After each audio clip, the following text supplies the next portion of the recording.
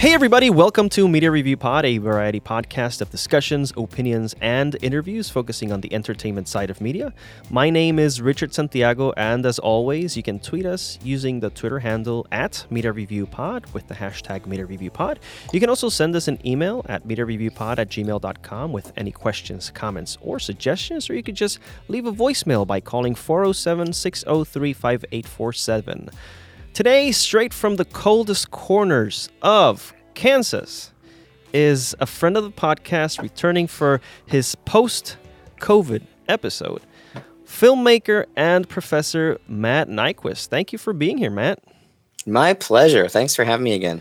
Well, it's been a long road for us, I would say, because we had something planned about a year ago and things kind of went crazy.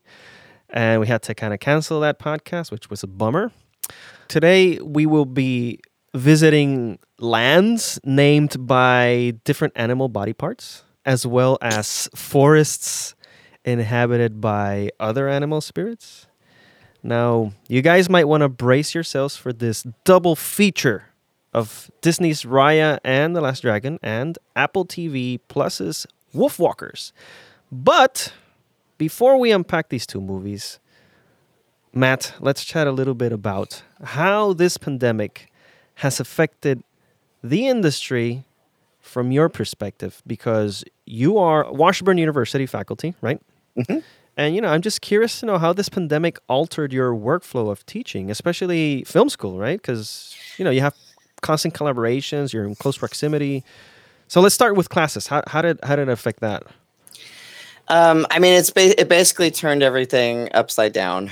And we had basically, when I had talked to you, I do this class with a history professor. And then last time we also had an English professor that we co-teach, but it's about civil rights. And we go through the South and we visit, like where Emmett Till was abducted and Rosa Parks, museums. We spend a whole week down there going through all sorts of really heavy, it's civil rights and racism and just really intense history down there. And so I was down there during that, and we're on the bus and we're heading, and we start getting these news reports that there's this virus. And at first we're like, okay, this probably isn't going to be that big of it. We downplayed it, which is definitely the wrong thing. But, we weren't really expecting it to change our lives. And then within a couple of days, the NBA cancels their season. And we start getting these emails. We got one from the vice president saying,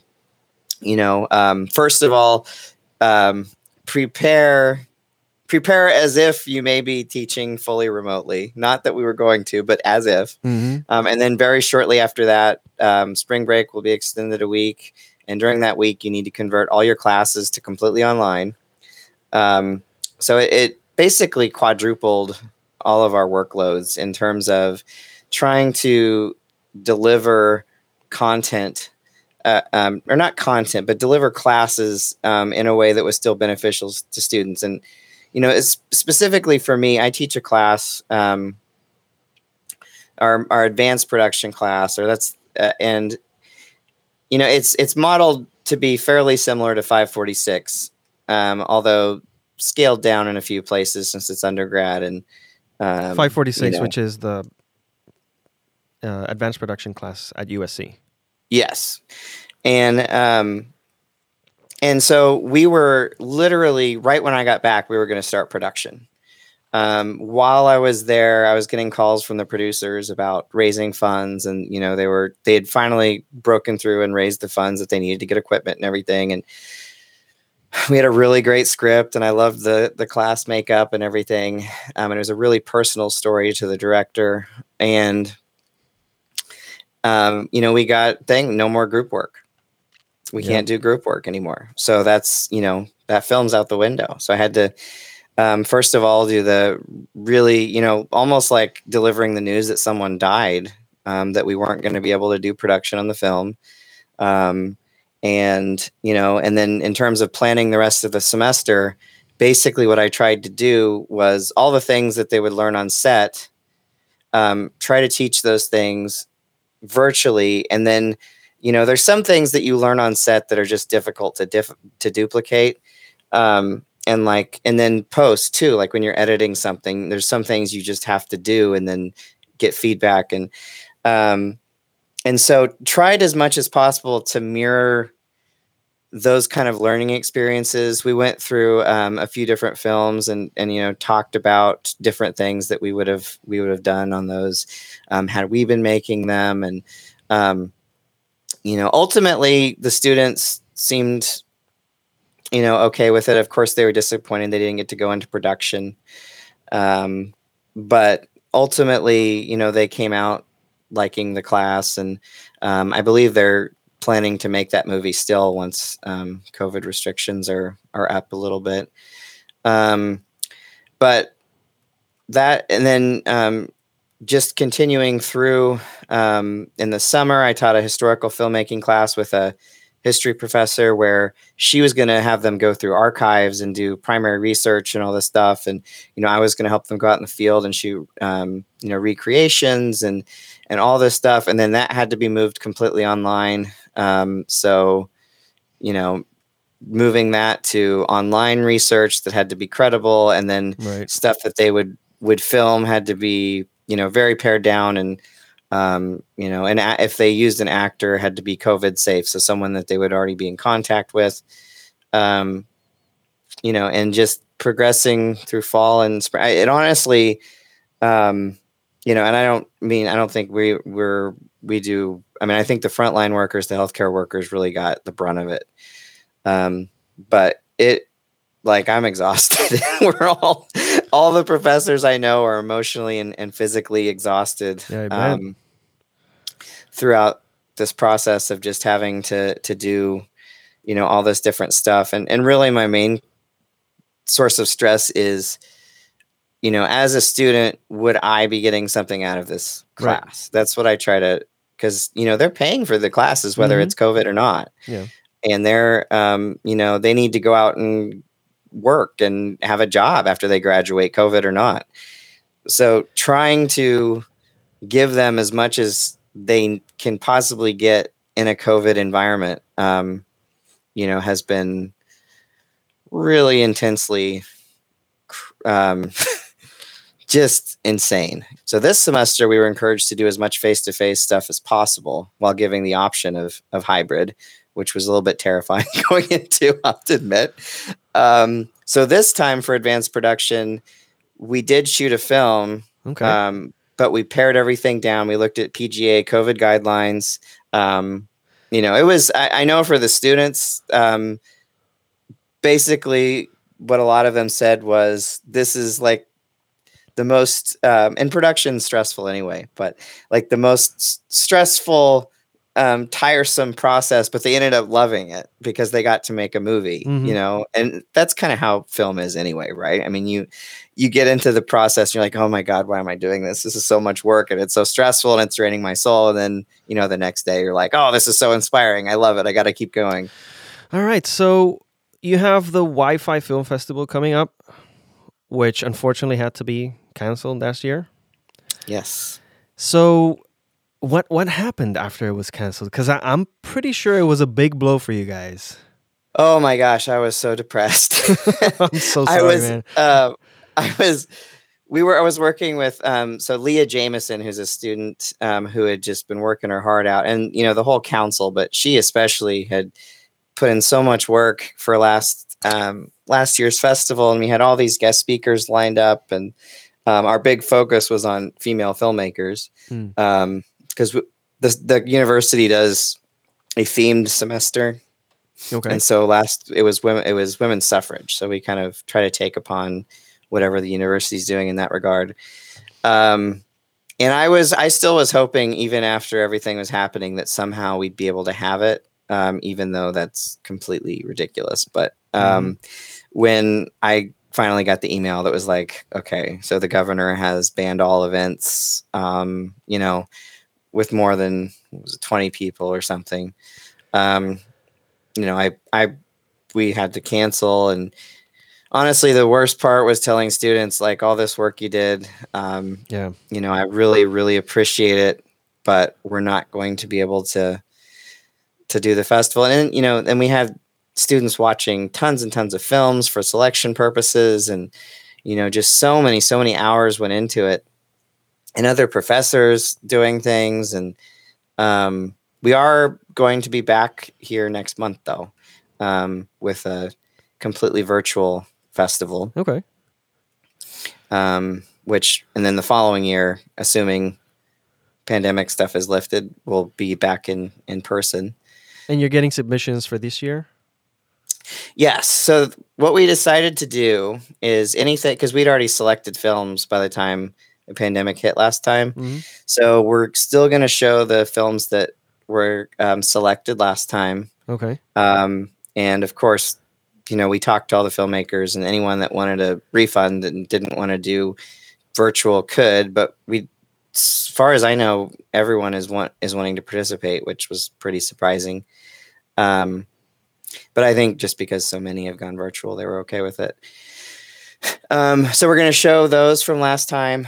We have many of the same events with women's suffrage. We have a really great panel of female filmmakers that we have this alum named Sue Vickery, who went to Washburn way before we even had to film anything.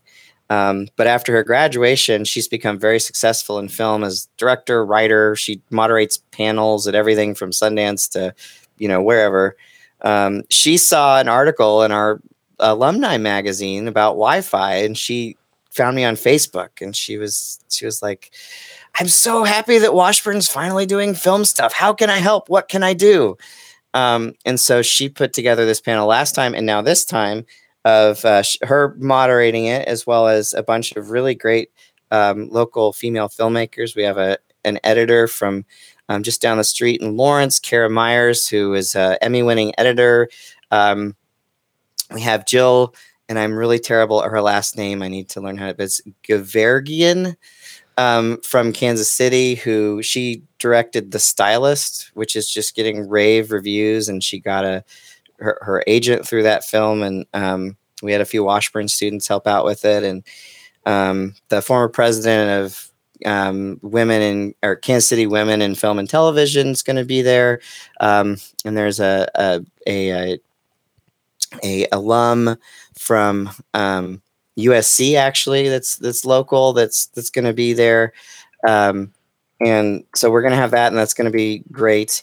We're doing educational panels where we're having professors teach panels of free education, directing, writing. We're doing one in English professors doing one in representation. And this is all virtual? All virtual. Yep. All over, all virtual. And we have a female or a professor that's doing a representation one, especially African Americans in film, a cult films one. And then, do you remember Ashley Maria from USC? Yeah, of course. So she did Pioneers in Skirts, right? Yeah, which is awesome. I didn't know she was like a semester too younger than us, so I didn't know if you knew of her. Well, but, this is a fun fact. Ashley Maria signed on to pitch with me a 546. Oh, cool! Yeah. So you know her? Yeah, That's awesome. Yeah. No, I like her. We were in sound together in 546. Yeah, so she was she was going to be my producer. That's cool. Unfortunately, we lost to Ryan Coogler, but it's not that bad. Yeah, right. If you're gonna lose to somebody, yeah, I know, right? But she's gonna show Pioneers in Skirts, and she's gonna do a little Q&A. That's awesome. I'm so excited to have her. She's gonna be phenomenal, of course. And then we're also the Woo Master. We're trying to incorporate sustainability this time too, because that's the Woo Master for this time. So our logo this time has reference to that. We're gonna do a small COVID social distanced gathering. So I guess it's not all virtual. There's one very small event we're doing in the Arts District in north side of town on Earth Day. Okay. And trying to incorporate some other sustainability type things in it. But it's the best change for the festival has been our chair suggested to me the idea of turning it into a class. I didn't even know I could do that. Okay. And so she suggested that, and so this semester Wi-Fi is actually a class. So I have a group of students. One group is doing PR, one group's doing logistics, one group's doing video promotions, one's doing design. Sorry, like visual design and graphics design. And then our advertising professor, Dr. Anglin, pitched me the idea of his social media class doing our social media. So there's a whole class just doing our social media. So the division of labor is so much greater, and it's given the students to really have a ownership of the festival. Yeah, which is incredibly important. That the students themselves are the center of the festival, and they're guiding the festival. And it's been really great. They've taken charge of it way more than I ever anticipated, in a good way. that's awesome. Now, do you need tickets to see the festival, or how does that No, work? it's gonna be completely free. We do charge submission fees for filmmakers for just to cover our costs, but for the public to view, it's completely free. And it's going to be streamed on multiple different avenues. We're going to do YouTube, Twitter, I believe Twitch, and Facebook, because we wanted the least barrier to entry as possible. So that way everyone from, the freshmen that just got to campus will see it on Facebook to, their grandma. Oh, my kid goes to Washburn. Let's check this out. The grandma goes on Twitch, right? What? Grandma goes on Twitch. Yeah, grandma's a Twitch streamer. Thinking hopefully more on Facebook, but you never know. But just trying to reach people where they are, and as much as possible, and get just without logins and all that other kind of stuff that might prevent people. And what's the deadline for submissions? The last deadline is March 26th. Okay. All right. So and that's all on your website? Yes. If you go to wififilmfestival.com, you'll get all the info you want. You can submit. There's a link to submit through Film Freeway. Okay. And if you're from Kansas, or you're a Washburn student, you can submit completely for free. We only charge for, the non-students and international and national films. Honestly, Richard, you would be surprised at the people. I mean, like, we just started, and the submissions that we got last time and the time before, I had these nightmares the first time we did it, that we wouldn't get any films, that no one would submit. And we ended up getting, thousands of submissions that first time from like 100 different countries. And wow, we got Skin, which won the Academy Award for short that year, narrative short, which is a phenomenal film if you haven't seen it. Holy moly. But just I was surprised, because again, just starting something new, how many people are actually going to submit. But they did, so we lucked out. All right. And this year it's running from what are the dates? It's April 22nd through 24th. All right. So before we start this new segment, I would like to point out, as I did in the previous episode, that there have been many cases within the past year where we've been witnessing hate speech and hate actions directed specifically at the Asian community in this country. And here at Media Review Pod, we condemn any type of hate speech, sentiments, or actions, especially ones directed at physically hurting anyone. This week, there was an atrocious event where minorities in the Asian community were tragically killed in what appears to be racially motivated crime.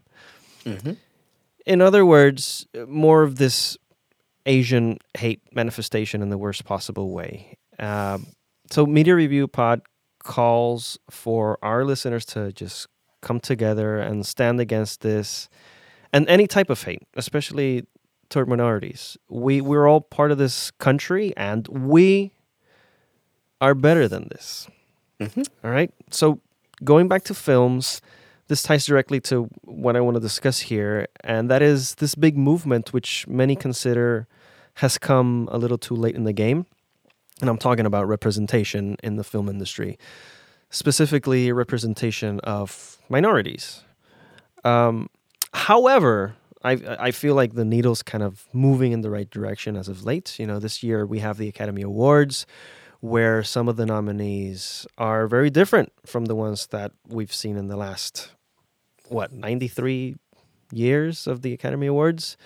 This is including the first Asian actor who has been nominated for Best Actor category, which Isn't that is amazing? insane. It's taking this long.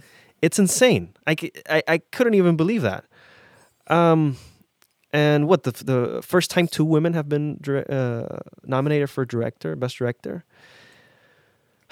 Anyway, so my question to you is, as part of your film school faculty, how are you dealing with this? Are you setting up something in the curriculum for the students and for the faculty as well? I second everything Richard said, by the way. I think I'm really glad that you're using your platform to take a positive stand with all this. So specifically in terms of what we've done, Washburn in general has really tried to make an effort to reach out to students of color, people of color, in the last few years. There were some issues, and there still are issues, I'm sure, serious issues. I as a white dude, I always like to preface everything by saying I have no idea how it feels to be in that circumstance, Right. because I've never been put in that circumstance. And I think that's step one for us white dudes, is to say, hey, there's no way I could ever know how it feels to be a person of color or be a woman, walking at night in an alleyway, or, just whatever it is, that we, our white privilege affords us the luxury of not having to deal with those things. Mm-hmm. But the university, we have a board or a committee for academic diversity and inclusion, which I was actually invited to be on this year. So, which has been really great to try to figure out ways to make, not only to include and increase our diversity, but make diverse students feel more comfortable on campus and more accepted. We have lots of classes. We call them CTEL, which is basically continuing, I believe, teaching, education, and learning, that professors are very strongly encouraged to do. Very strongly encouraged, I'll just put it that way, Mm-hmm. which is good. That have to deal with, issues of race, issues of sexism, and all that, where, we get education in that route. So there's a systemic push throughout the university to do that. Do you bring it up in class? This the diversity. Do you make it a point to stress it and say, hey, this is how it's been all these years, and this is where we're trying to implement now, to encourage to seek and tell stories with different points of view? What I've tried to do more so is bring in guest speakers. I have a lot of female students, and Washburn in general is skews female. But in our program, we have a lot of female filmmakers. And so I've tried to have female guest speakers in my class. So I had Leonora from USC. Friend of the pod. Was she on too? Yeah. I'll have to listen to that. She's been here twice. She's awesome. She's been on twice. she did such a great job speaking to my class, in my cinematography class. She spoke, and this was a big blow to me, positive blow to me, because I knew it would make an impact, but like the messages and emails I got from students, like this meant so much to see a female that was doing the things that I want to do, and have been told. I had one student, and I won't say who it is, but she had a person, I'll just say in the medical profession, tell her, because the person asked what she was going to do, and she wanted to be a DP and in camera. And this medical professional literally told her, "Oh, you can't do camera because you're a woman." And this was a couple of years ago. Yeah. Right. And so having Leonora come on and be like, not only can do it, I'm doing it, and I'm doing a hell of a job, was really, really impactful for many. I mean, not even just the females, to the males too, but for the females especially. And then this semester I had Anna Elizabeth James, who I know has been on your show because I've listened to that one.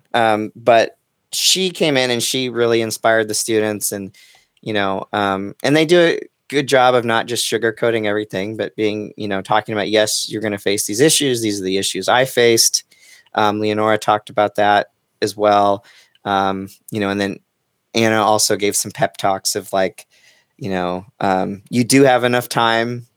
She raised 3 kids while she was going through USC and doing all that stuff, and how she managed her time and managed to be able to do all that kind of stuff. And let me interject here and say that Anna has a new movie which came out yesterday on Netflix. It's called Deadly Illusions, so you guys can check it out right now. I'm excited to watch it. We're going to watch it this weekend, my wife. Yeah. And then I am a faculty advisor on the student group called Washburn Filmmakers Association. Okay. And so similar to a class, but Seva Ohanian is gonna speak to them. Awesome. Who just produced Judas the Black Messiah, is gonna produce the new Space Jam. Is Ryan Coogler and him just signed to deal with Disney for the Wakanda series. Yeah. So, and I've also got a couple other people of color that are writers, directors, and things that I have in the pipeline that I can't quite say yet. But I feel like for it to be genuine, it's better for it to come from someone that's experienced it, Absolutely. And I do try to touch on things and talk about things, but it's just, and I've seen the impact. It's so much more impactful for someone who's actually experienced those things and overcome and become successful despite all the pushback that our society horrifically gives them. I feel that's probably the best thing I can do for the students, to be honest, is to get them that experience. Well, speaking of diversity, how about we dig into our 2 features, which are actually about 2 heroines. So how about if we go into our feature segment right now? All right, let's talk about Raya and the Last Dragon, which was written by Qui Nguyen, Adele Lim, and Paul Briggs. It was directed by Don Hall, Carlos Lopez Estrada, and co-directed by Paul Briggs. And here's a brief synopsis. In Kumandra, which is kind of a fantasy version of Earth, right? It's kind of like Middle Earth, but in Asia. There's a warrior named Raya who, with the teachings of her father, she embarks on a journey to find the last dragon and potentially save her civilization. That's in a nutshell, right? Yeah. No spoilers there. I tried. All right, Matt. So without any spoilers, what'd you think about this movie? So I loved it. I like animation quite a bit, actually. Honestly, though, I've never been as much of a fan of 3D animation as I have been of traditional hand-drawn. Yep. But this movie, I absolutely loved. I loved the visuals in which it's portrayed. I like the character design of Raya and her father. And ultimately, the story, I think is really impactful at this present time. Hopefully this isn't a spoiler. But what happens at the very beginning, right? When they're doing kind of the backstory. Yeah. About how All the kingdoms that end up, or not kingdoms, I guess, nations that end up dividing the dragon's body. That there's the heart and the talon, but they were all together, and then this force rises up, right? And then that last dragon has to basically sacrifice herself to end all that. And then that first scene, basically, or not first scene, but the inciting incident of all the nations coming together. And again, no spoilers, but just the greed of humanity and, our animal instincts that kick in that survival mode. I think is so appropriate for the time period. And those type of stories, especially, I've always loved. I mean, in undergraduate, I did religious studies because I loved ancient myth. And so many of the ancient, modern, whatever religions, and they all talk about it in a little bit different way. But you have that divide between, your soul or your higher self or whatever that being is, whatever you call it, that part of you that's the better part of you, that's kind and compassionate and loving and, that positive part. And then you have, the more animalistic part of yourself that's wants revenge and is lustful and, all the negative parts of yourself. And there's, of course, that's a very simplified version of that idea. But I love the way that this movie very explicitly presents that early on as as one of the main struggles. And I won't, again, spoil the ending, but how they resolve it, I thought was very powerful. And I really liked the way they resolved it at the end. Yeah. First, for my part, I just want to mention how gorgeous this movie looks. Oh, God, yes. Yes. I think this is one of the most beautiful Disney movies that you can watch. The animation was impeccable. There's a type of smoothness in the movements in these characters it was just so impressive. I just couldn't believe it. It's like a flow. I don't even know how to describe it. The subtleties of the facial movements and the grace of the choreography was just simply spectacular. There's also this awesome voice cast, including Kelly Marie Tran, who's amazing in this role, and I'm so happy that she was able to kind of rise above all the hell that she was unjustly put after The Last Jedi. I'm a huge Star Wars fan. I mean, I grew up. Star Wars is the reason I got into movies. Yeah. I love Star Wars, and but a lot of ways I hate the fandom. I hate, even back, and I think it's a progression, and it's fueled. This one's fueled definitely by racism, but looking back, even how much everyone hated Jar Jar Binks, and I get Jar Jar's not the greatest character, but the amount of hate that they gave Ahmed Best. Mm-hmm. I always thought was terrible, and honestly made me want to like Jar Jar just because I was so upset at all the hate that they gave an actor who was just trying to do the performance the director asked him for. Right.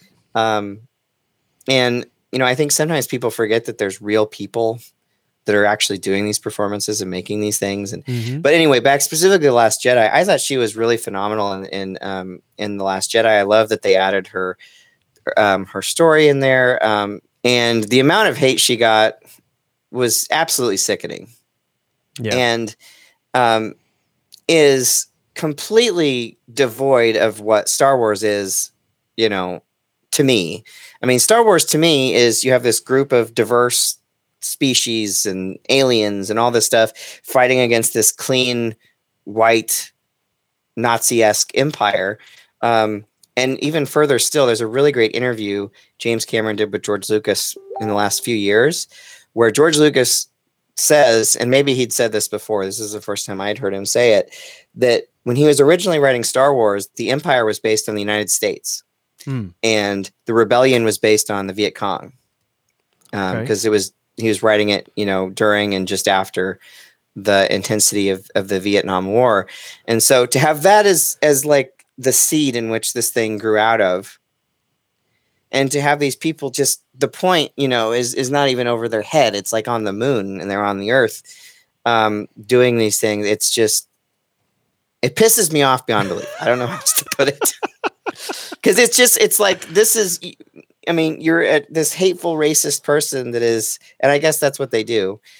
They use something else and they take something out of it that's not even there, and then they use that and just bully and it's awful. Well, anyway, back to Raya. I think Kelly Marie Tran was great. The like I said, the landscape is also a big plus.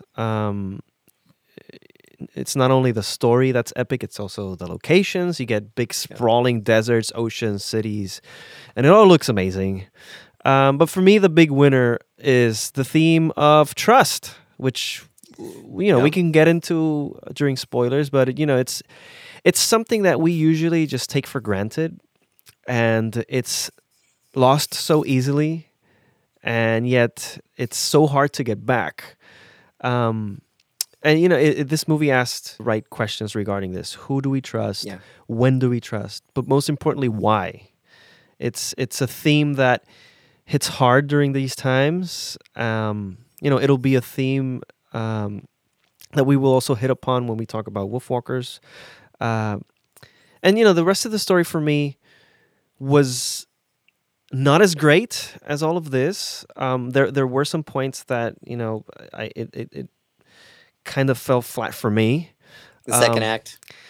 Well, okay, so I feel like this story could have been told anywhere else, maybe except for the dragons, but it just felt to me like I couldn't pinpoint something specifically, and if I just took that story and planted it somewhere else, it would also work that way.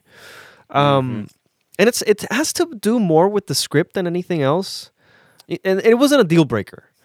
But what really caught me off guard was the dialogue. And maybe this is just because I didn't see the trailer. I had no idea what this movie was about. Honestly, I knew the title. I know there was The Last Dragon, and I knew that Raya was there. But what it was about, I thought that she was going to find the Last Dragon, and that was her quest. But that was it. And then after something happens in the movie, we start getting this slangy type of dialogue. It just felt too contemporary for me. Yeah. Because and again, this is probably my fault because I didn't see any of the trailers, but I'm thinking, okay, so this is maybe a legend about some Asian stuff, right? And then I'm thinking, okay, so this epic thing, you have people speaking properly, right? Like kings and queens, and then we get this slangy type of talk where people say on the regular. They say very much, and they I don't know. And look, I tried my best to kind of separate my feelings on this. I had no idea Awkwafina was in this movie, and that was another thing. Oh, okay. So she was a very big influence in how her character was portrayed, right? Yeah. So I didn't. Yeah. So this was a big hurdle for me to clear. Okay. Yeah. It doesn't mean I didn't enjoy the movie. It was just when it hit, it was just okay. This is a Disney movie. So it took me maybe like 20 minutes to kind of fall into the movie again. Yeah. No, I definitely, when she says on the regular, I don't want to spoil it, but like there's a part towards the beginning where Raya says something about on the regular to the Fang. I'm really bad with names, but the girl that's from the Fang area. And she says on the regular. And I just remember thinking, I do remember specifically at that dialogue point being like, okay, this seems like a business decision to rope in the, this, to me, this seems like an executive looking at the script or looking at this part and saying, okay, we really need to bring in this demographic, and this demographic speaks like this. So could you add some of that into the script? And it's we talk about this in my classes, but you have this art versus commercial thing that's constantly battling each other out. Right. And to me, that those dialogue portions feel like the art, which we witnessed this great art and all this great stuff, and then slaying comes in. It's like, nope. Right. And I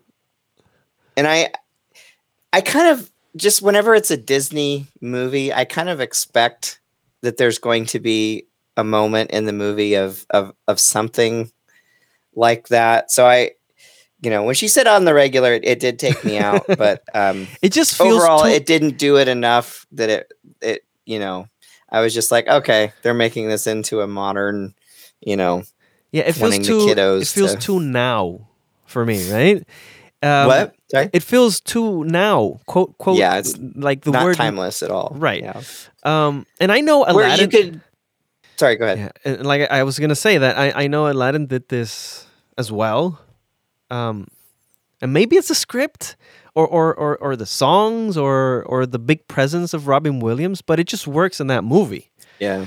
I wonder if it's to the age which we saw it. I have fights with myself about this sort of thing, and I haven't come to a conclusion as to whether I like certain things, especially some of those old Disney movies like that, out of nostalgia, or did it hit at me at the right age? And had I been this age and seen it, would that have changed my opinion? But on the other hand, it is Robin Williams, and right. Robin Williams was such a phenomenal talent. But there were critics that said that at the time, I believe. Really? That okay. In reviews of Aladdin. Of course, commercially, it was an incredible success, and overall critically.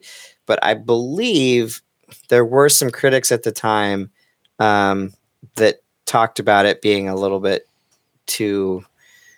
And they didn't say slangy, but that's along that same line of what you're talking. Okay, all right. But I still feel this movie does it way more, though. Yeah, I was also thinking that maybe it's because it doesn't have any songs. Maybe it's because this is just a straightforward movie that my expectations were, I don't know, this is just an epic story. And this doesn't allow for my characters to be anachronistic in the setting. And anachronistic, I mean with quotes, right? Because this is supposed to be like a legend. And I know this doesn't make any sense, especially because this isn't even based on any actual legend, It just bothered me for a very long time during the movie, and yeah. I had to kind of just let it go. Yeah, no, I hear it. It seems very out of place. Right, or maybe I'm just old. Again, I have those fights with myself. I have the gray hair coming in, and I mentioned movies that to me aren't old, and my class were like, "Wow, that movie's so old. I wasn't even alive when that came out." And it's like, get me to the nursing home. All right, Matt, are you ready to talk some spoilers? Sure. All right, so let's head into spoilers for Raya and the Last Dragon. You have been warned. All right, go ahead. So, and I don't know if this is just because, my primary focus in my life right now is family. I made a very conscious decision that like my kids and my wife are going to be my priority. And so I tend to see a lot of movies through that lens. Right. And both of these movies, I think have elements of that, but I think I probably bring a little bit more of that from my own personal self. But the relationship, between the father-daughter that you have at the beginning, and that fight that they have where she's trying to get to what do they even call it? The dragons, the orb, and then her defeating him at the beginning is such a magical moment. And then him bringing in everybody and trying to establish that peace, and then fast forward towards the end, and when you have kind of the reunification of everything and things becoming positive, I love that overall story. I do think the movie could have been shorter. 2 hours, not that it's a horrifically long time, but I do feel like there was some dragging in the second act. But that overall story of both, the ugliness of humanity and how that, especially in times of trial, always seems to come in and disrupt things and do terrible, horrific things. And, even that image of that beautiful thing being shattered in half and the different nations taking that. I mean, what a perfect metaphor for how human societies operate in general. And one of the other things that I kind of liked, even with what we discussed previously, is the fact that the dragon herself was like the weakest dragon. You know, how she presents herself right when she finds her, and when she says, and this was like super now type language, but when she talks about the group project, I get the reference, but being a professor, I try my best to avoid that, but that definitely happens where you have, the one student who doesn't do a whole lot and still gets the same credit. Right. And I just thought that was a nice moment because one message that I try to give to students is, the only person that can truly stop you is yourself, ultimately. Listening to other people. And of course, there's things that come into that in reality. But I just like that she wasn't this all-powerful dragon as I had expected there, right when you find her. And she's kind of the goofball. Right. Mm-hmm.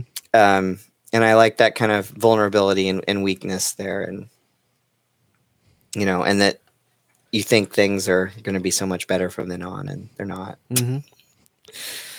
But yeah, that part of the dialogue was... I'm sure that was probably the word. I think the only reason that I liked that one was just being a teacher. And and again, I get the reference and it's good, but... how would a dragon know about projects? Yeah, exactly. Right. Woke up after 500 years and it's like, that group project that you did that I was asleep for. Oh man. And have no way of knowing about. Yeah, I definitely see the issues with that for sure. But I like the, and honestly, that's kind of a telegraphing thing, right? Where that probably would have been obvious had she not said that line anyway, where they could have shown it rather than told it. But the actual story element of that dragon not being all powerful and, and there being such limitations there, I thought was an interesting choice. Dialogue withstanding. And again, that to me sounds like we got to relate to the kids. Yeah. Decision. Right. And you don't know where those come from, but I just, from seeing studio notes and things, they tend to say things like that. Well, for my part, let's start with the good. Okay. So the theme of trust, like I said before, I think it's the glue that kind of holds this whole thing together, and I think it's very well executed.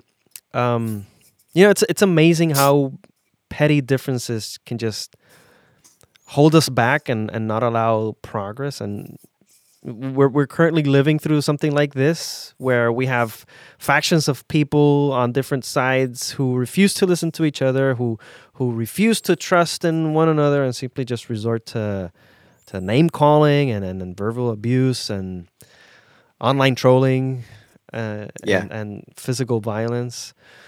Even people in high positions. Right. Yes, exactly. And it's the old cliche that, we all live in this earth and we all have to share it. And it's true. I mean, we might not like how others think or maybe what others say, but if we just calm down, if we listen, if we truly listen, put aside all our trivial and tribal differences, there might be maybe a chance that we could come together for a common goal. And, what better example than this whole pandemic? The back and forth of wearing masks or not, vaccines or not. We have a government who kind of rebelled in sowing discord to please its base. Divide and conquer. Right.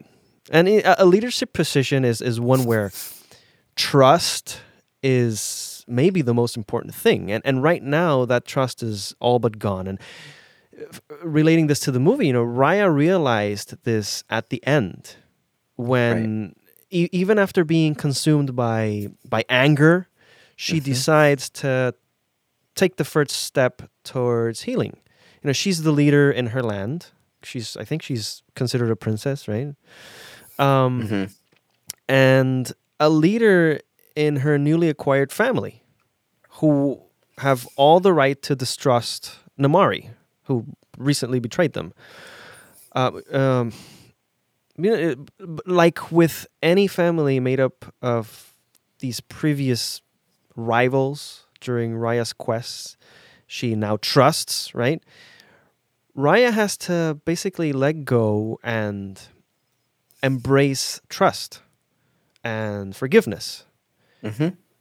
She does this to a point that everyone else just falls in line and follows her, even Namaari.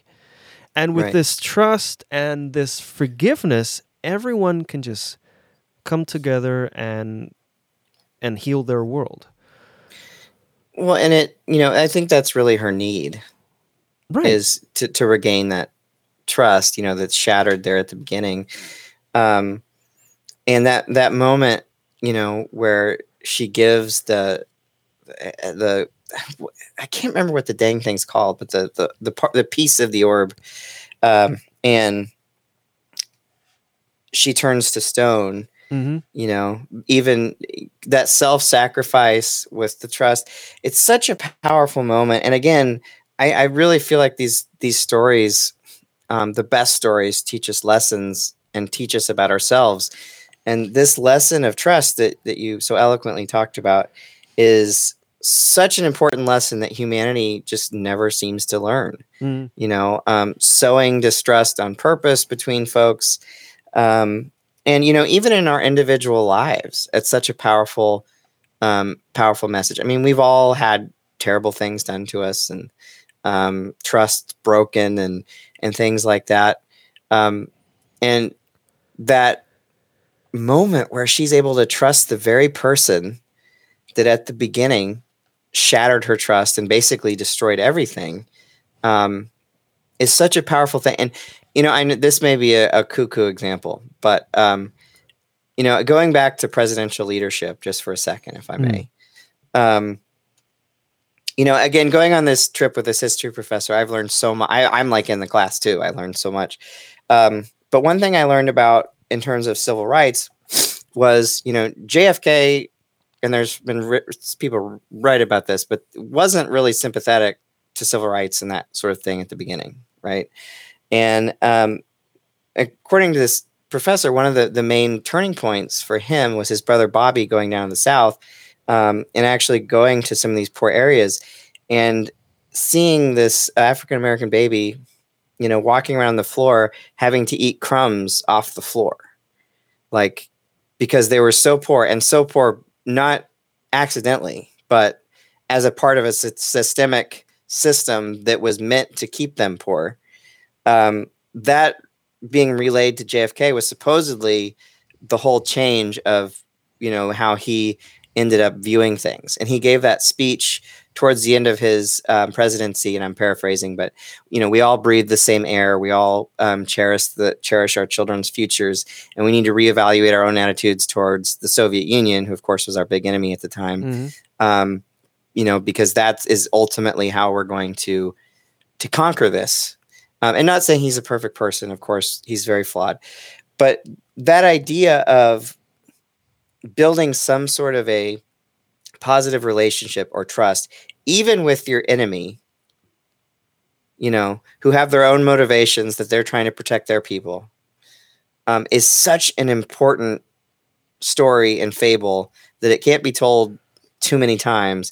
And, hopefully this message gets through to the youth and they're able to get past this. But, you just see any day you turn on the news and you see just the exact opposite of this all the time. And there's just no progress in that aspect, in a lot of ways. I mean, you brought up the mask thing. I mean, like, how hard is it to put on a mask? And that's become a big issue now. Mm-hmm. You know, putting on a mask, getting a vaccine. I love my microchip. I got it Monday, right? You know, I'm just joking. But, you know, people think that there's like a microchip in it. And, you know, it just, and the QAnon stuff. And it just literally adults believing, you know, the kookiest things you could ever imagine.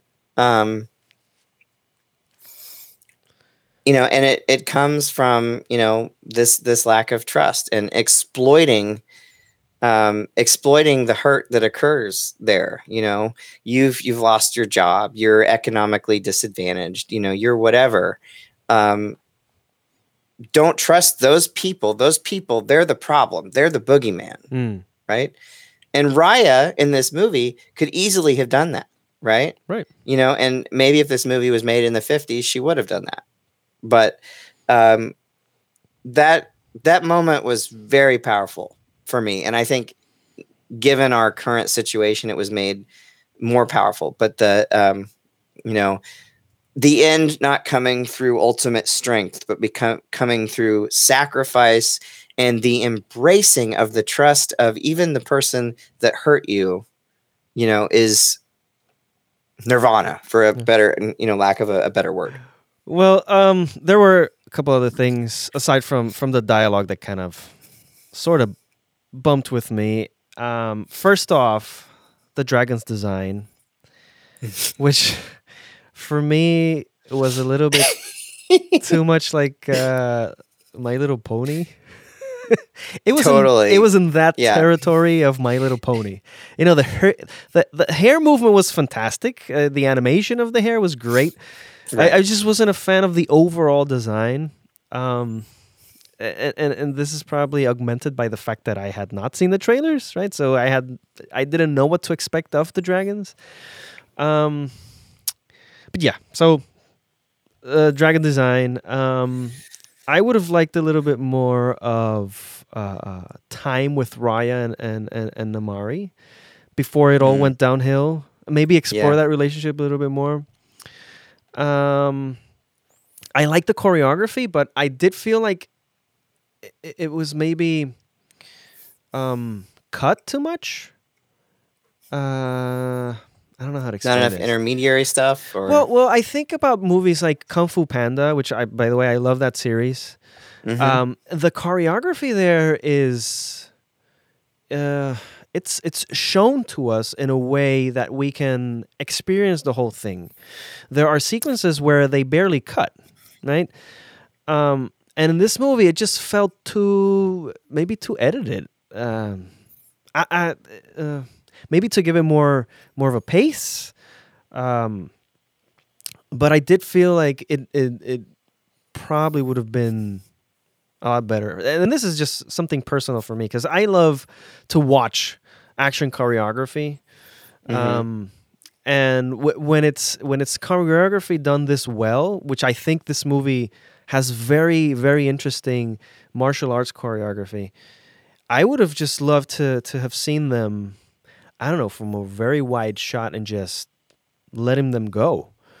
So that was another thing for me, too cutty. But aside from all this, you know, I think the movie rocks. It's a very cool original adventure. It highlights the East Asian culture, unlike any other Disney movie before it.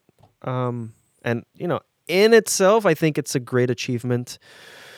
And yeah, so there. I really like the movie. I'm glad that you asked me to watch it for this show because honestly, I probably would have waited to watch it until this summer.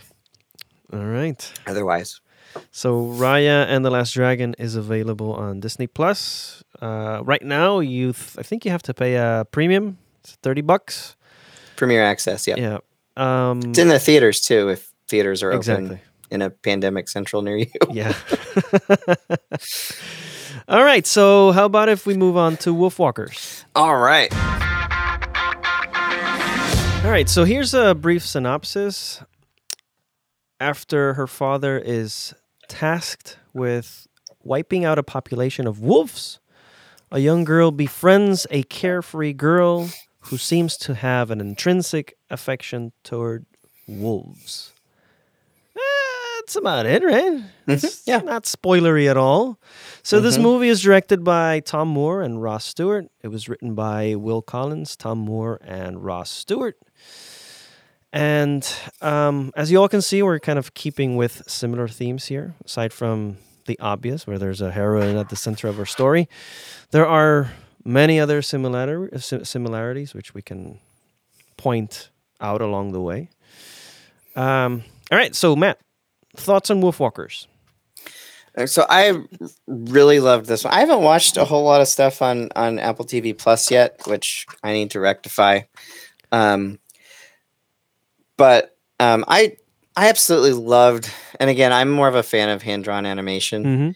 And while this one, of course, was greatly enhanced with digital and all that, I just really liked the art style, the way it was drawn. Kind of had its own style to it, in a way. And honestly reminded me of stuff that Disney used to do, like Sword in the Stone, just in terms of the visuals and the way it looked. I really, again, kind of a universal story, a daughter-father movie in a lot of ways too. Probably maybe even more so than Raya. But the villain, I thought was a phenomenal villain again for the time. And I loved the way that they, and no spoilers, but I loved the way that they handled the struggle between father and daughter. And we'll talk about it, I'm sure, more in the spoiler section. But we all, in different ways, have differences from our parents, and it's something we all go through in terms of that rectification and trying to understand when we get to adults, kind of. And she's still a kid, but relearning, who your parents are, and she faces this really early on in her life because of the extreme circumstances she's on, with this occupation and this terrible Grand Protector, I believe is his title. And that struggle where he's really focusing on her safety and not wanting her to be in a cage, but yet basically putting her in a cage, Right. Is like the universal parental story. I mean, right? I mean, you as a father, I'm sure, but we struggle between that, wanting to give them freedom and growth, and an understanding that the world, isn't completely a terrible place with, yes, bad things can happen. And, also I want to keep you as safe as possible. Right. It's that internal struggle of learning to let go. Yeah. Again. Yeah. Let go. Even It's tough. Even I struggle with this. When my kids were younger and we went to a park, when is it safe for them to go down the slide by themselves? Yeah. When is it safe for them to be on the monkey bars, and when is it safe for them to go on top of the monkey bars and jump from them? Stuff like that. I feel you. When is it it's okay like for them to cross the street without holding my hand? I still struggle with that to this day, and I have a 10-year-old. I mean, does that same thing happen to you, where it's like Spider Sense and Spider-Man, where you see all the terrible things that can happen? Yeah. It's a constant struggle and I recognize it, and I know that it's something that I have to work on, but it's just instinctive. I don't want them to get hurt, but I know that I have to sometimes let go. Yep. So, and there's no universal constant where that line is. My wife's much better at it than me. I mean, are you sure she can do that slide? And Matt, she can do that slide. It's fine. Yeah, she's much better at understanding where that kind of line is. But back to the movie, I really enjoyed it. I probably like this one better than Raya, although I did like Raya. This one was even more focused on, I think, even more so kind of some of the direct issues that we're facing today. You know, it's kind of the same as the Avatar story in a lot of ways. So I saw this movie on a whim.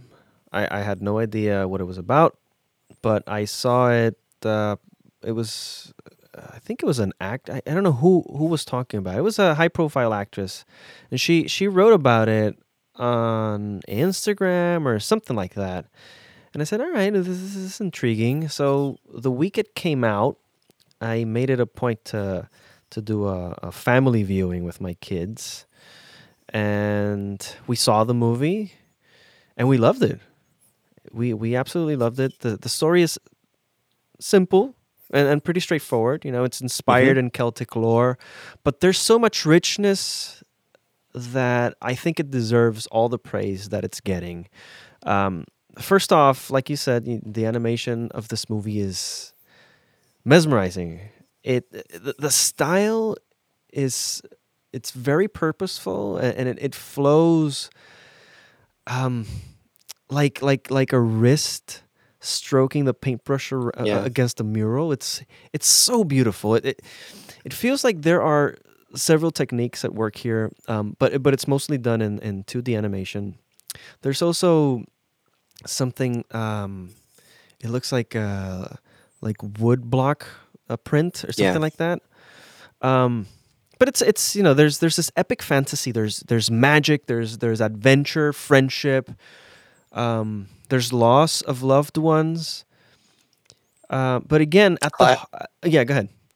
I was just class of cultures, I think. Is another one. Absolutely. And at the heart of this movie, again, there's this main focus on trust. And because trust goes both ways, the conflict in this movie affects all of its players, not just our heroine. There's also an allegory about British occupation and how this new friendship between our protagonist, Robin, I believe her name is, and Meb.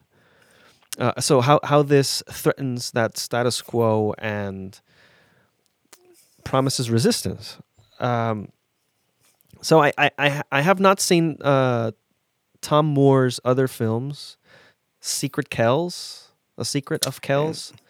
I haven't seen that either. Song. I think Secret of Kells is on Netflix, I want to say. I know I've seen it somewhere. I haven't seen the movie. I've seen that it's there. So it's either there or on Amazon Prime. I don't really remember. His other movie is Song of the Sea. And I'm definitely going to check them out after watching this one. But yeah, this movie is fantastic. If you have Apple TV Plus, it's there. So go watch it. Matt, do you have anything else to say before we go to spoilers? There's the trust, of course. This time you have trust, really, you know, between father daughter, and then initially, you know, then with the wolf walkers in general. But the conquerors versus nature, the conquerors versus family versus love versus, you know, all of that stuff. I'm a sucker for that kind of stuff, and I feel like I feel like it's pulled off well here. I mean, you know, we always talk about film as empathy machines, and I felt, you know, I felt for Robin. I felt for her dad. I felt genuine emotion, you know, throughout the movie. So I think in that regard, I mean, it's one of the best movies I've seen, in my opinion, in quite a while. And again, I'd never even heard of it. So I was so glad that you suggested it for the show, because I might not have watched it for quite a while. Well, it's been nominated for an Academy Award, by the way. Oh, good. So, well deserved for Best Animated. Yeah. All right. So, spoiler. Let's dive into the pool. All right. You've been warned. All right. So, what from this movie do you want to dive into with the spoilers thing? So, a little bit to the art style. I don't know. This might not be as much of a spoiler as I think it is, but the way that they handle faces throughout the film in all regards. I thought that was very effective. Robin's face is so kind, and the way that even her eye color, but her the shape of her eyes are so much more open than everybody's, and there's a lot there in terms of character design and how they drew the characters that tell you so much about who they are, and before they even say a word or do anything, you kind of get to know them. And the father, so bedraggled and tired and just wanting his daughter not to get put in prison by this tyrannical, British ruler, and then you then look at the Wolfwalkers, Meb, and then the mother, I can't remember her name, but the mother, they also have their unique design that's very different from everyone else, whether they're wolf or human. Either way, they look very different from everybody else. And they just do such a good job of showing character on the faces. And then I also really liked how they handled magic in this film. Yes. The magic, the way in which the light kind of envelops them when they become the wolf, or they, revert back. I thought that was very well done. Yeah, I loved that entire sequence where Robin is a wolf for the first time, and it's like a dream where she's kind of finding her way through this whole magical. It's an entire magical realm. It's drawn in such a different way from the rest of the movie. Yeah. It's so good. It has neon colors. It has this darker background. It makes those colors pop out. It was fantastic. Such a good sequence. And again, this could be just me bringing my own baggage into it, but it really seemed like a spiritual thing.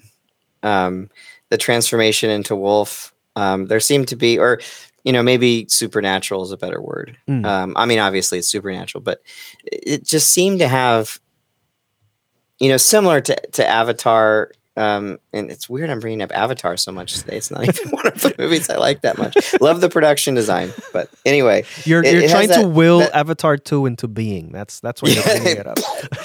But the purity of nature, and the inherent impurity or profaneness of humanity, is a major theme throughout this movie, and it's very explicit. I mean, you could literally see the stink of humanity in one of those fugue states or whatever you want to, when they're wolves, and it makes my heart ache. I mean, and they, like you said, they did such a good job of doing the wolf sequences. I'll just call them the wolf sequences, of bringing them into that. And this movie gave me such a sense of longing throughout.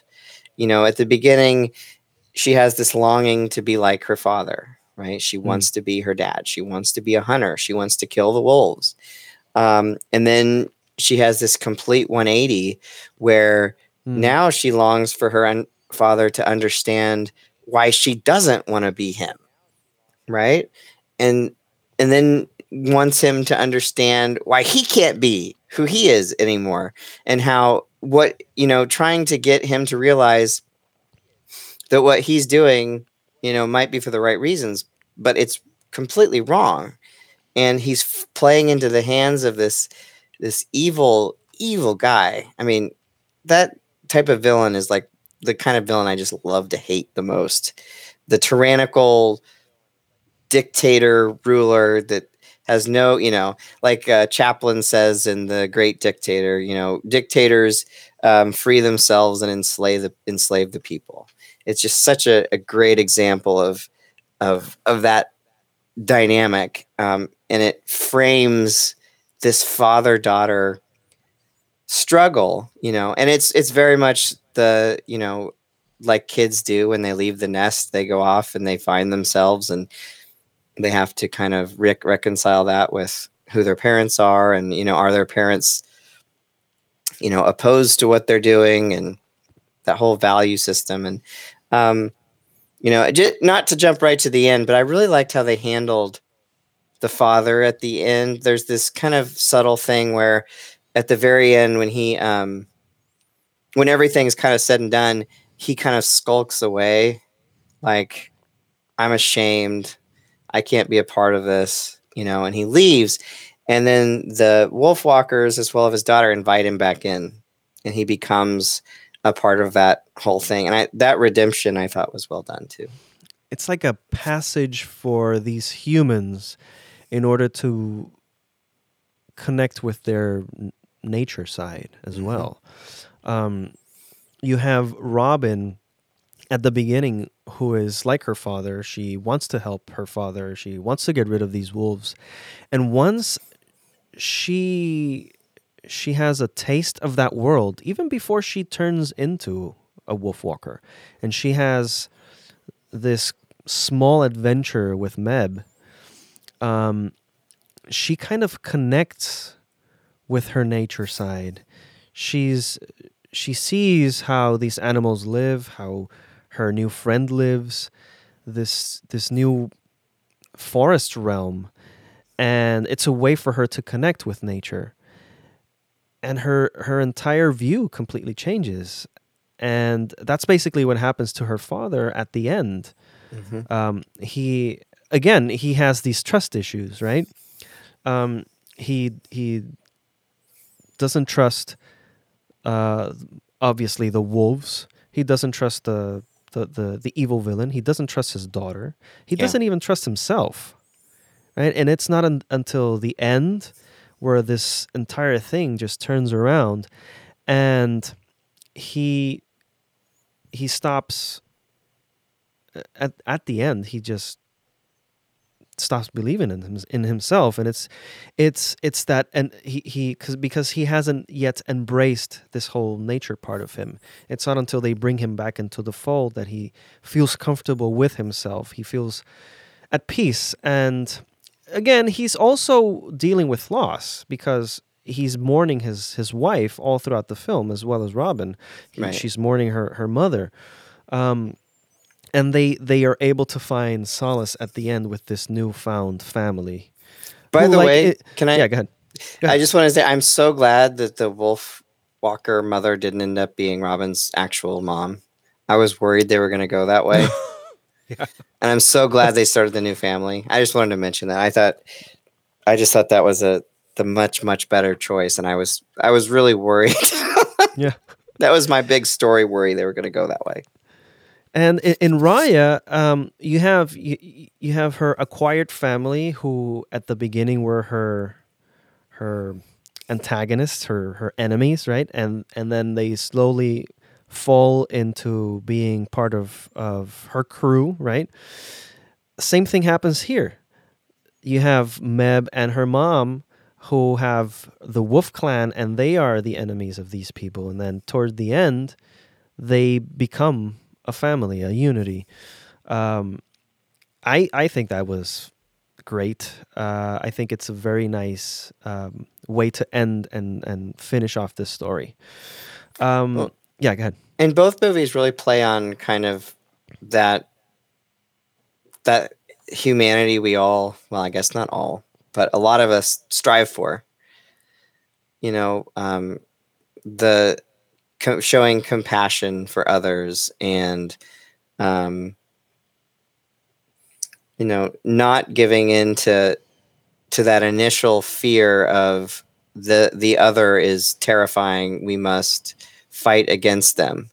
Right. You see that in both. And the wolves, I mean, wolves are as obvious of a dangerous other as you get. I mean, that's a story as old as time. And you have, I remember this is in like 2004. I remember Bush and Cheney ran an ad just showing wolves. Like, who do you want to protect you from the wolves? It's a very universal fear that we have, apparently. And that they end up ultimately not being the thing to be afraid of, but the person that's protecting you, right, is that, well, protecting, right, Right. is Quote unquote actually protecting. the thing to be afraid of. And so much, again, as humans, we glom on to that thing, whether it's, a leader or a bad relationship or a drug, or alcohol or whatever it is. We all, or not all, but a lot of us tend to gravitate towards unhealthy things that circumvent us from really getting to that place. Mm-hmm. Mm-hmm. That scene where she's talking through how that conversation is going to go. Yeah. And then how differently it goes with her dad. I remember doing those kind of things with my parents, and I've probably done it to my kids, but I hope I haven't. But that was so real to me. I just had to. Well, and it's good. It's good for the audience because it sets up an expectation, right? And then when it goes differently, it serves for more drama, right? And that he's a good character. He's a positive character, but yet he's not perfect. Right. Yeah. Yeah. He's flawed. There are moments where you say, just shut up and listen to her. Yeah. Right. But I get why he is that way. Right. Makes sense, especially as a parent. Right. And after losing his wife. Right? And he also losing made a his promise. wife and living in this horrific occupation where one wrong step gets you in the stock. Right. Exactly. What did you think about the bullies? I like that it gives us a different dimension into what the characters are in that quote unquote kingdom, because we're looking at it from her point of view. She thinks that she isn't privileged, right? Because she can't go help her father, right? But then you have these other characters who are probably a step down from her societally, right? And we see how this government, who is supposedly there to better these people's lives, has been basically stepping on their toes since they got there. So it doesn't surprise me that these kids have grown to be bullies because they've been bullied their entire lives. I think it serves as a good contrast to our main character, because even if she thinks that she has it bad, there are still other people who have it even worse. Yeah. And it's understandable why they are that way. It doesn't mean that it's right, but we kind of get why they have gotten to that place. I agree. I thought it was handled well, and all the things that you said, and it also sets up, kind of in reality how, the horde or whatever you want to call it of humanity that, in that regard that gets disenfranchised, the most likely choice is to have that anger. And I've always, right. Respected the people in the United States that have been these amazing leaders that didn't give in to that, while understanding, wow, they had every right not to. But what I really thought was cool and interesting was in Robin's moment of highest loss, right? Where she's found the Mez mother, and she's in the cage, right? And she's trying to prevent her friend from going up there and getting hurt, despite the fact that she wants to save her mother, because that's what she's been told. She turns to the bullies, right? Like we as humans so often do, right? Even though she knows it's not necessarily the right thing to do, but in that tumultuous moment, she turns to, maybe the dark side, or, whatever, of like, put her in that cage because otherwise she's going to die. And it's right. a nice moment of polarity with that, as well as with her dad, right? She's doing the same thing her dad is doing to her. Right. I love that. I thought that was great. Yeah. It's a kind of a catch-22, right? Because you're doing it for the right reasons, but then at the same time your friend, right, thinks you're hurting them. Yeah. Such a great bittersweet moment. Great storytelling. Great storytelling. Yeah. And I love the friendship as well. The friendship that they have, even in this movie, which is not that long, they are able to form a bond that you can, I don't know, you can feel it. It just goes straight to the heart. It's really, really well done. Mm-hmm. To a point where where Robin's, she risks her life to save Meb and to save her mom. So, and ultimately saves herself in the process, right? Just such good writing. Exactly. I thought the script of this one the execution of Raya was really great in a lot of ways, but I thought the script of this one was leagues ahead. Mm-hmm. Yeah. Oh, the other thing is the connection between the bullies and then the mass of the crowd, right? The kill him, kill the wolves, kill. That's, again, so important for us to learn that lesson, that's what humans devolve into. If that's where we go. That's the problem with people in high positions talking about viruses coming from certain places and then violence being directed from people that weren't even born there, but are related to people that were from those places. People talk about, what people say don't matter and it's just rhetoric and all that it does matter because that's who we are as people. Humans, that happens. Humans, especially words of the leadership, and they want that swift justice. They want someone to blame. They want to go after someone. Yeah. It's so predictable, and we still have people that exploit that, and it just really angers me. Yeah. I get you, bud. I get you. All right. So one last thing is that in Raya, she's mourning, right? She's mourning the loss of her father throughout the entire movie, and these characters are also mourning. You have Robin, who's mourning her mom. Her dad is mourning his wife. You have Meb, who's mourning her mother, especially when she thinks that she's completely dead. And even though these movies are completely different cultures, completely different styles of animation, they're vastly diametric in animation and in stories. I think that they still make for a perfect pairing to watch back to back. Oh yeah, because they have so much in common. So yeah. Anything else to say about this movie? If you haven't seen it, go see it. Yes, there's absolutely. very few times like I can say you will like this movie, but I really have a hard time thinking that anyone wouldn't like this. Right. So this is out on Apple TV Plus. So if you have a subscription for that, you can watch it there. All right, Matt. So we have your Wi-Fi Film Festival, which is coming out in April 22nd to the 24th. You can watch that live on Facebook, YouTube, Twitch, Twitter, all of those. And if you're interested in film, you can check out the Washburn University's film program and see if it's the right fit for you. Anything else, Matt, that you'd like to plug here before we go? I think you did a great job. If anyone is interested in film, whether you want to come to Washburn or not, I'm happy to talk to you about that. You can look me up on Washburn's page. And then I'm on all of the social medias. I am BreakmanX, BreakmanX. So if you want to follow anything that's going on there. And like Richard said at the top of the show, go watch our friend Anna Elizabeth James' new project on Netflix. Because I'm excited to watch it.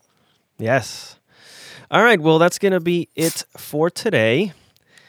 You can find us on Twitter at Media Review Pod. That's Media REVUE Pod. And you can send us an email using the Media Review Pod at gmail.com. And you can leave a voicemail message by calling 407-603-5847. Please don't forget to subscribe to our feed and rate and review the pod. Matt, thank you so much for being here. It was great talking to you again, and I hope to have you again here soon. You're welcome. I'm now that the pandemic's winding down, I'm happy to do it anytime. All right, sweet. And to all our listeners out there, remember, trust is a fickle idea. And maybe the world feels broken because it feels like it's getting harder to trust anyone. But like Sisu says, you just have to take the first step. And don't forget to breathe. Till next time, have a good one. Bye-bye.